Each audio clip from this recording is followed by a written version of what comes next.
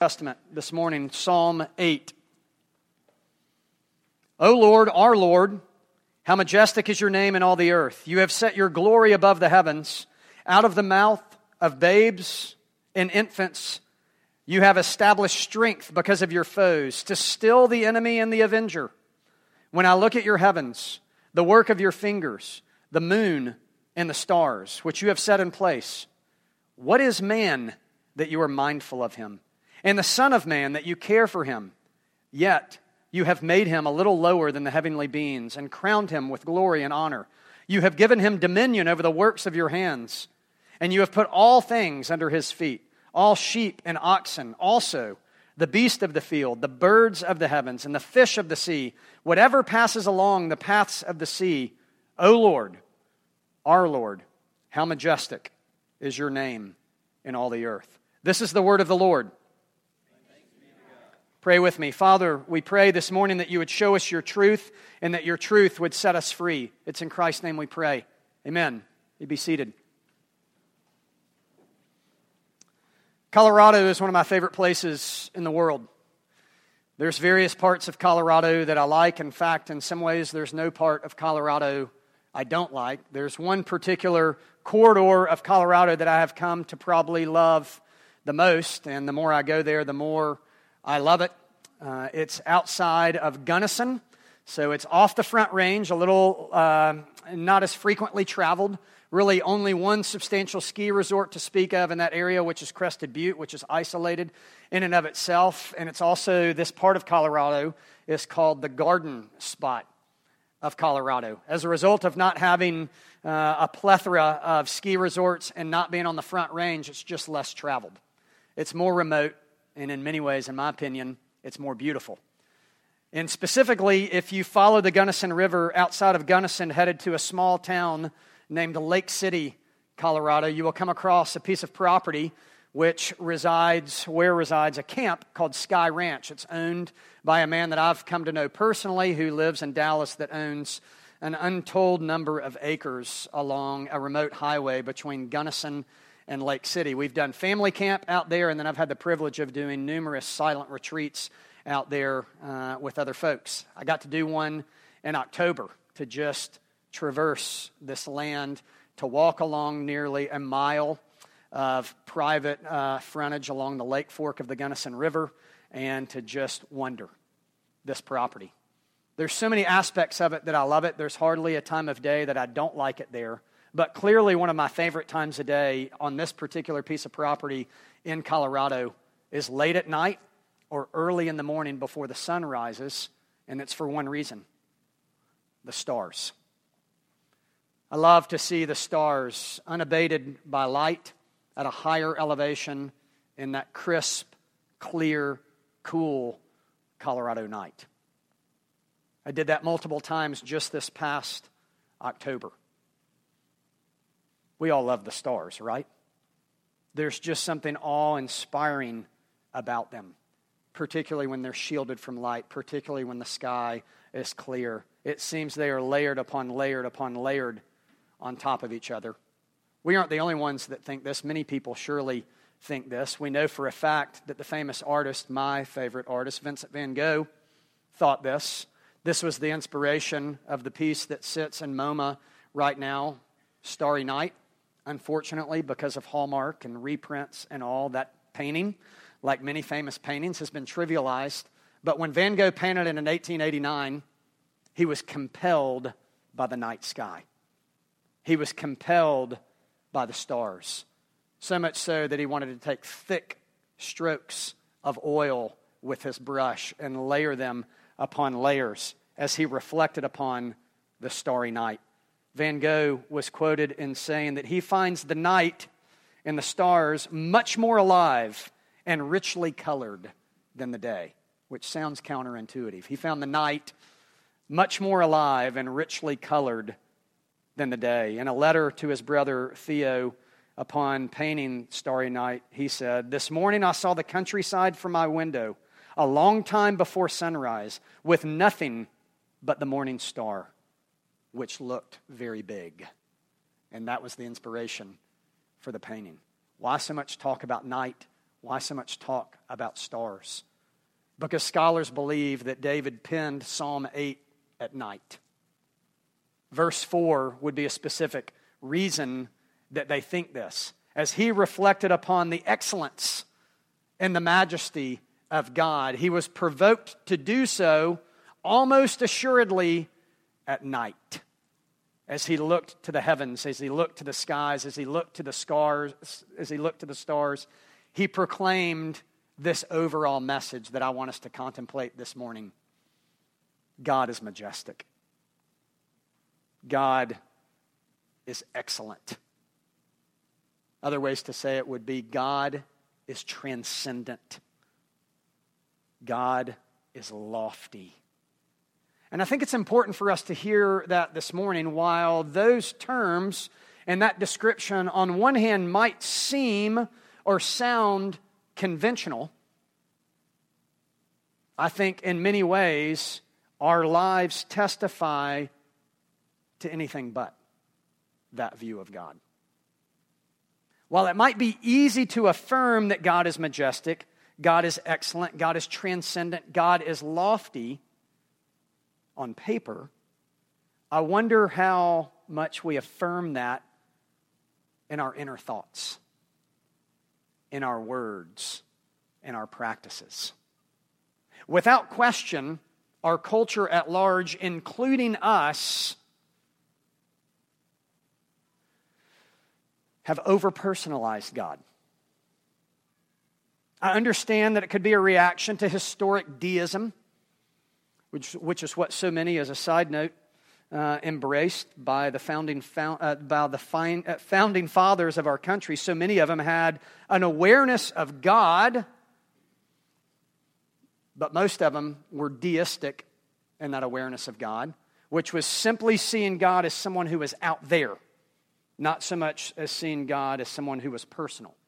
Not a real understanding for most of them of the gospel or of Christ, but a belief, a deistic belief in that God does exist and that He is transcendent, but they did not really see Him as one who was personal and immanent. And I can't help but to wonder that deism has really influenced the foundation of our whole worldview. And even today, in our day and age, how we tend to lean towards this deistic view of God. Either that, or maybe more appropriately, we've overreacted to that. We've overreacted to a lofty, transcendent, infinite view of God. And if it's possible, and I don't know this is possible or not, could it be, I'm just asking the question, have we over-personalized God? Have we made God so personal, so immanent, that we have actually started to make Him finite? And we have construed Him in such ways where we have decreased His majesty and His excellence and His enormity and His mystery. God has made Himself to be known truly, but not fully. And there's something beautiful about the mystery and the excellence and the majesty of God. And I'm afraid that we've lost it, or that we're losing it. I'm afraid that we're losing it in our thoughts. I'm afraid that we're losing it in our words. I'm afraid that we're losing it in our actions. And I know throughout the West, as Christendom has fallen, I know that we are losing the transcendence and the excellence of God in worship. If you will, turn to the front of your bulletin. I've got a quote for us to look at together from beautiful Pulitzer Prize winning author who is also a Christian, Annie Dillard. She's considered a nature writer. And in her story, An Expedition to the Pole, she says this to further the point that I'm seeking to make. On the whole, I do not find Christians outside the catacombs sufficiently sensible of conditions. Does anyone have the foggiest idea what sort of power we so blithely invoke? Or, as I suspect, does no one believe a word of it? The churches are like children playing on the floor with their chemistry sets, mixing up a batch of TNT to kill a Sunday morning. It is madness to wear ladies' straw hats and velvet hats to church. We should be wearing crash helmets. Ushers should issue life preservers and signal flares. They should lash us to our pews. For the sleeping God may wake someday and take offense, or the waking God may draw us out to where we can never return. She's capturing, in a creative way, this transcendence, this excellence, this majesty of God, if we should say it, this impressiveness of God. Here would be a way that we could begin before we unpack this overall idea that God is excellent, that God is majestic. A simple question for us to reflect upon individually. Truly, do you find God impressive? I mean, I really wonder, that would be a really hard question to answer out loud, by the way, I understand. Especially for a Christian. I know not everybody here is a Christian. But I really wonder what the litmus test in our mind and heart is to the question, are we truly and deeply impressed by God? Do we see Him as lofty? Do we see Him as other? Do we see Him as majestic and excellent and transcendent? Do we see Him as big? Well, that would be a goal for us this morning. Maybe a simple goal would be that we could leave here this morning with a bigger view of God than when we came. Because ultimately, that's what we all want, right? Like, we all know that there's something bigger than ourselves, Christian and non-Christian alike.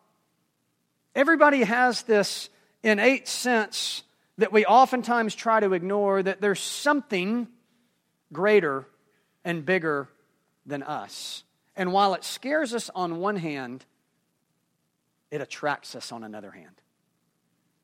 And I want us to be attracted to that reality more this morning from Psalm 8. And I want us to do so by reflecting on two simple points. I want us to look at the glory of the Creator, who is God. And I want us to look at the glory of His creation, specifically the glory of mankind. Let's delve in a little more deeply here to the glory of the Creator under the majestic excellence of God. We see this very specifically in verse 1 and in verse 10 as this psalm, which is a hymn, which is a song, which is poetry, forms what people would call an inclusio. It begins and ends the same. O Lord, our Lord, how majestic is your name in all the earth. You have set your glory above the heavens. I love, as I have heard him recount on numerous occasions, Tim Keller, the now famous pastor in New York City from Redeemer Presbyterian, has frequently told about his own conversion as a college student being at a retreat, hearing a woman named Barbara Boyd speak about the majesty and the excellence of God. And Keller specifically recalls her giving this illustration, which ended up becoming influential in his conversion to Christianity. She told him and this group, and we hear this morning, this. And follow me here, and I'll pause for us to understand what's going on. If the distance between the earth and the sun, which is 92 million miles, all right, it's an objective fact, was measured by a sheet of computer paper. Just think about an 8.5 by 11 sheet of paper. And the thickness of that paper. The thickness of that paper is the equivalent of the distance from the earth to the sun. 92 million miles. Imagine if the distance between the earth and the nearest star, which is 4.22 light years away, imagine the distance between the earth and the nearest star to be a stack of papers 70 feet high. So the distance between the earth and the sun is the equivalent of one sheet of paper, 92 million miles. The distance between the earth and the nearest star, 4.22 light years, is the equivalent of 70 sheets of paper stacked together. Furthermore, the diameter of just our little galaxy would be a stack of paper 310 miles high. And our galaxy is just a speck of dust that we can hardly even see in the whole universe. And God upholds these stacks of paper with a word. Keller goes on to say, if this is who God is, and you believe this is who God is this the kind of person you would treat as a personal assistant? Is this the type of person that you would say, you know what? Don't call me. I'll call you.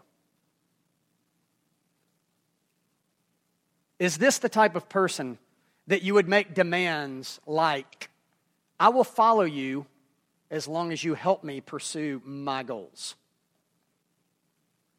I don't think so. Isaiah says this, lift up your eyes on high and see who has created these stars. The one who leads forth their host by number. He calls them all by name because of the greatness of his might and the strength of his power. Not one of them is missing. Not one of what is missing? Not one of the stars is missing. Not one of what stars? You know those stars? The ones that God knows each by name? You know those stars, just one of them, that canvasses a distance between Earth and itself? A stack of papers, 70 feet tall. You know that star? God knows its name. And every other star. The psalmist in 147 says, he counts the number of the stars. He gives them names, all of them. Great is our Lord and abundant in strength. His understanding is infinite. It's why Charles Spurgeon would be provoked to say, there is something exceedingly improving to the mind in a contemplation of the divinity. It is a subject so vast that all our thoughts are lost in its immensity, so deep that our pride is drowned in its infinity. And look, here's what I'm saying to you this morning. While this is overwhelming, and while this can be mysterious, and while it can even lead us to some sense of confusion, I really believe that this is compelling. I believe that we want to worship a God that is excellent and majestic and transcendent. In fact, I believe that non-Christians are drawn to a God not that is overly personal, that can be easily described, that can be easily figured out. I think it's compelling even to a non-believer to consider and to contemplate a God who is transcendent and who is mysterious and who is excellent and who is majestic and who calls all of creation into being by his words. And I get that creation is debatable. I understand. Even Christians struggle with intelligent design. Even Christians struggle with God creating out of nothing. Even Christians are prone to be sympathetic scientifically to evolution, and now's not the time, and this is not the place, and this text is not seeking to build an apologetic for science and faith, but I would simply say there is one. Christianity has a lot to say about science. It has a lot to say about it intelligently, despite how unintelligent we as Christians are often in speaking about science. But the Bible boldly proclaims a glorious God who has created all things. And the simple question before we move on to the glory of his creation, I go back to is, are you impressed?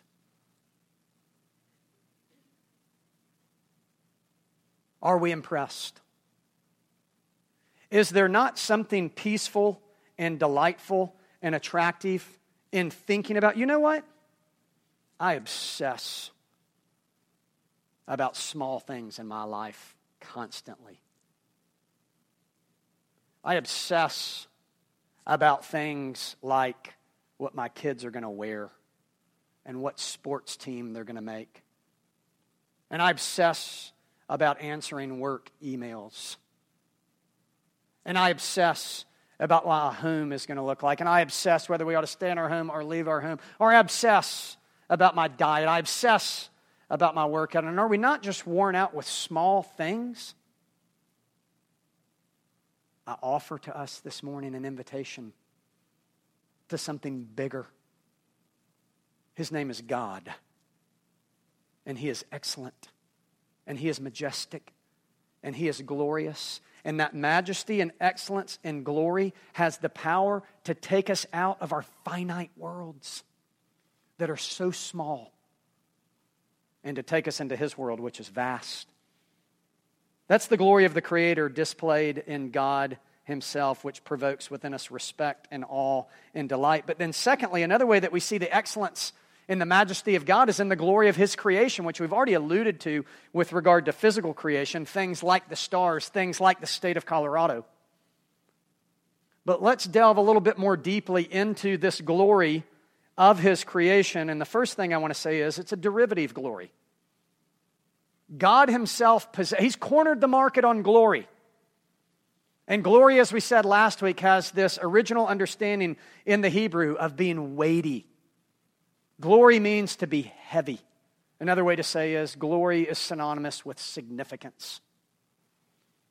And God has cornered the market on that. But He's not selfish with it. He has shared it with His creation at large. The heavens display His glory. The seas display His glory. Drops of rain on a flower petal display His glory. But you know what displays His glory the most? You and me. Men and women. Genesis speaks about mankind as the crown jewel of creation. That which manifests God's glory more than any other created thing. And so not only is Psalm 8 calling us to a higher view of God, Psalm 8 is also calling us to a higher view, are you ready? Of mankind. And we need it desperately. Now, those who are astute might be quick to say, no, that's the problem. Men and women think too highly of themselves. It's called pride. Well, number one, Psalm 8 never mentions that. And we're committed to preaching the text that's before us. And then number two, I'm not sure that's actually true. I actually think in many ways, pride is driven actually by a low view of man. And definitely by an inaccurate view of man. But Psalm 8 puts forth man having derivative glory from God Himself as a beauty to behold. Eugene Peterson, in his book, Christ Plays in 10,000 Places, says this: the Genesis story of creation begins with heaven and earth, but that turns out to be merely a warm-up exercise for the main event. The creation of human life, man and woman, designated, the only ones designated with the image of God.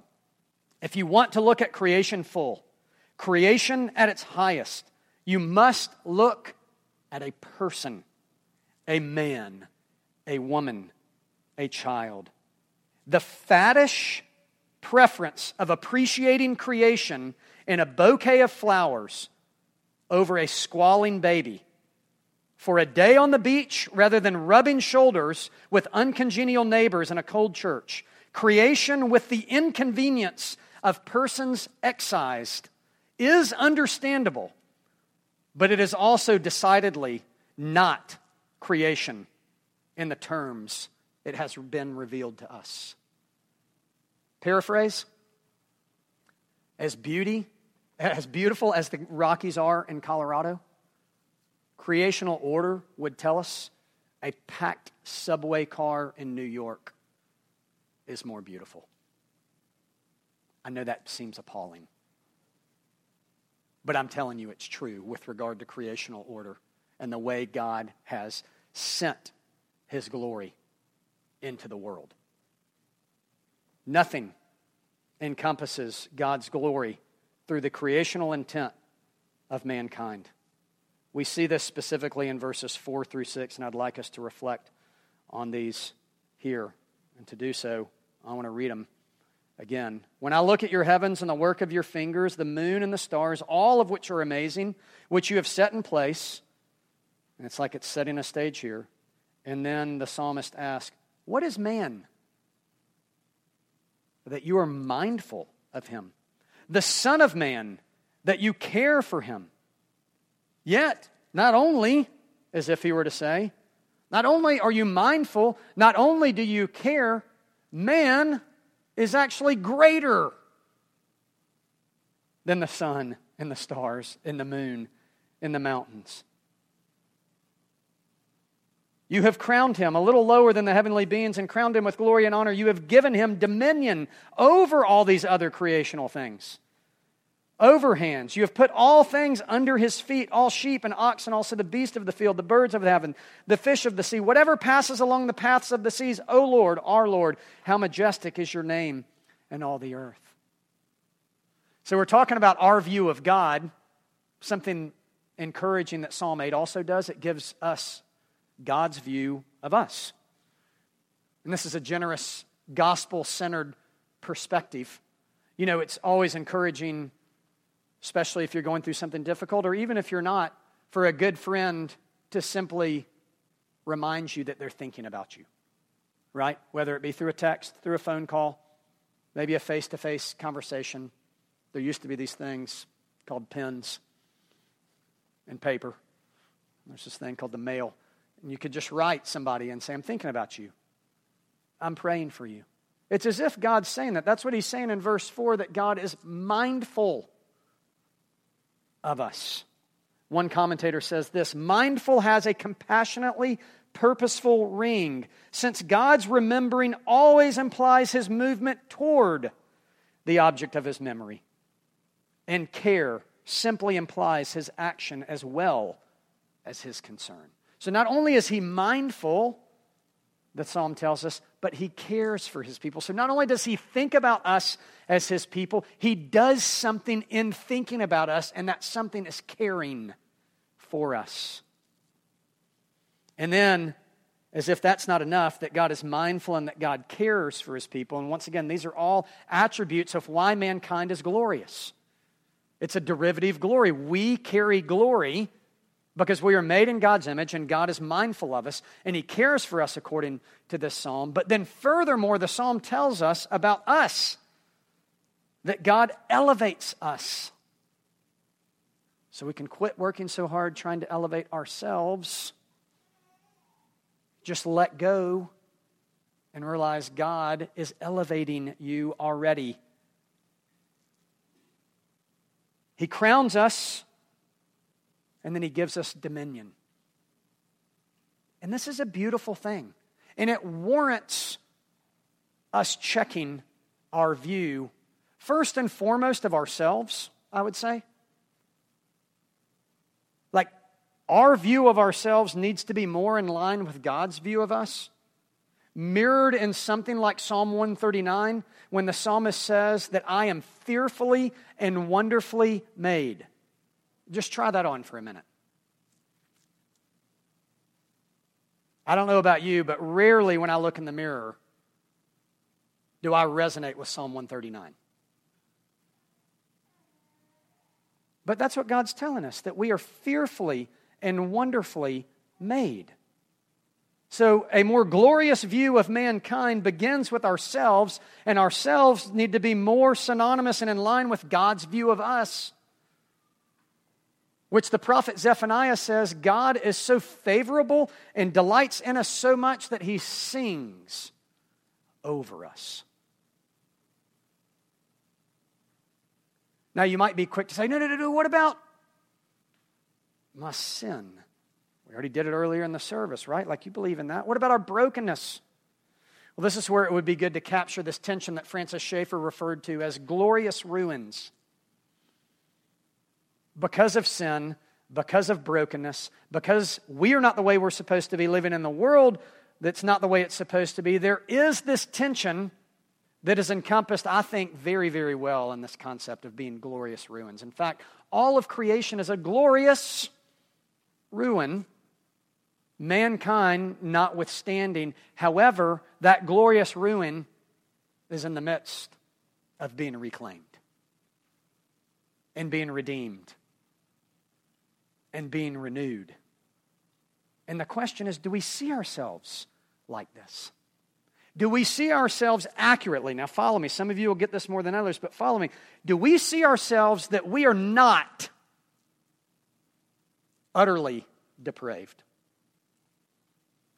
We are totally depraved. All of mankind, there's nothing about mankind at the end of the day with regard to goodness or righteousness that would merit God's favor with regard to eternal salvation. That's what total depravity is. You know what utter depravity is? Mankind is trash. Junk. Here's the problem. God doesn't make junk. And God doesn't junk what He made. And we've got to recapture this glory within ourselves and with others. Think about how this would drastically transform the way we do life if we saw people for who they really are. How would it drastically transform our lives missionally if we treated servers at restaurants like glorious human beings?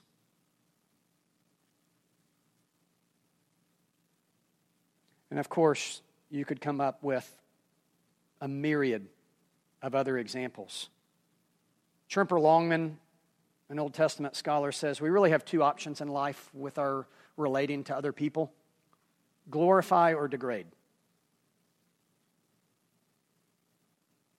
Is our disposition in life towards other people, individually and then, corporately and communally as a church, are we a people that glorify or degrade others? What about people that have differing political views than you? Do you glorify them or do you degrade them? What about people that look differently than you, eat differently than you, smell differently than you, live differently than you? Glorify or degrade? I can tell you this, the church as a whole, and this church specifically, if we don't capture the reality of Psalm 8 with regard to glorifying and not degrading, our missional impact will be nil. But Psalm 8 upholds not only the glory of God, but the glory of man as well. You know, we never know what's going on with people underneath the surface, do we? Ken Geyer, a great reflective author, writes about an interview in which he saw back, it's going to take you back a little bit, in the 90s, a TV interview with Madonna. Some of you would maybe not even be able to know who Madonna is, I guess. She was a pipe icon and considered the queen. If Michael Jackson was the king of pop, Madonna is the queen of pop. She was a controversial figure in many ways, especially in her heyday. He writes, a pop icon, the bad girl of MTV. Everybody knows her. Sean Penn's ex-wife, Dennis Rodman's Born to be Wild girlfriend, David Letterman's foul-mouthed guest. Everyone knows. She's the movie star, the author of that sex book, the one who talked her trainer into having a child with her. Everyone knows Madonna. Or do we? He said, I thought I did until I saw a TV interview with her years ago. He said the interviewer was asking her stock questions, and then the interviewer asked this: you're a woman who has it all. You're a singer, actress, author. You've got money, fame, on a place in American pop culture. You've been on the cover of almost every magazine. You're not just a global figure, you're a global force. Is there anything you would give it all up for? You know what Madonna's answer was? To have a mother. She lost her mother at a very young age. when she was a child. And I just wonder, while it might be dramatic, how indicative that story is of all people. Some of you would know the Avett brothers sing about it. In true sadness, nobody is all right. Everybody is hurting. And if we had our view of God transformed to see more of His transcendence and His excellence, and then as a result of that, the derivative glory that comes with mankind, how might that change the way we interact with people? And we need to change the way we interact with people. To paraphrase him in The Weight of Glory, C.S. Lewis simply says, there are no ordinary people. I know that you think there are now, he says, but every person will live eternally, either in heaven or hell. And he said, if you saw each other right now in their glorified state, because there are no ordinary people, and if you saw them in their glorified state, if we saw each other in our glorified state, not only, once again paraphrasing, would you not be tempted to gossip about them? Not only would we not be tempted to think we're better than them, not only would we find these differences from them, C.S. Lewis said, if we saw each other in our glorified states, we would be tempted to worship each other. Because there are no ordinary people. God is a God that carries with Him glory. That glory has been transferred and distributed to us. Psalm 8 is a psalm that displays the excellence and the majesty and the glory of God, one that needs to be recaptured more fully. It's also one that displays the glory and the excellence and the potential, the redemptive potential of men and women. Once again, we can't help but to think that the psalmist here has in mind of the promised Messiah. Remember, I said earlier this concept of glorious ruins. And while Psalm 8 speaks of the creational intent and an ideal that can be achieved by God's grace and power, it is an ideal that has been marred right now. We and others do sure not seem like we're a little lower than the heavenly beings right now. But you know who is? The Son of Man. In fact, He's above the heavenly beings. And He sits, speaking of dominion, at the right hand of God the Father right now. And He rules and He reigns and He's elevated and He's crowned with glory and compassion. And you know what He's doing? He's restoring humanity to full glory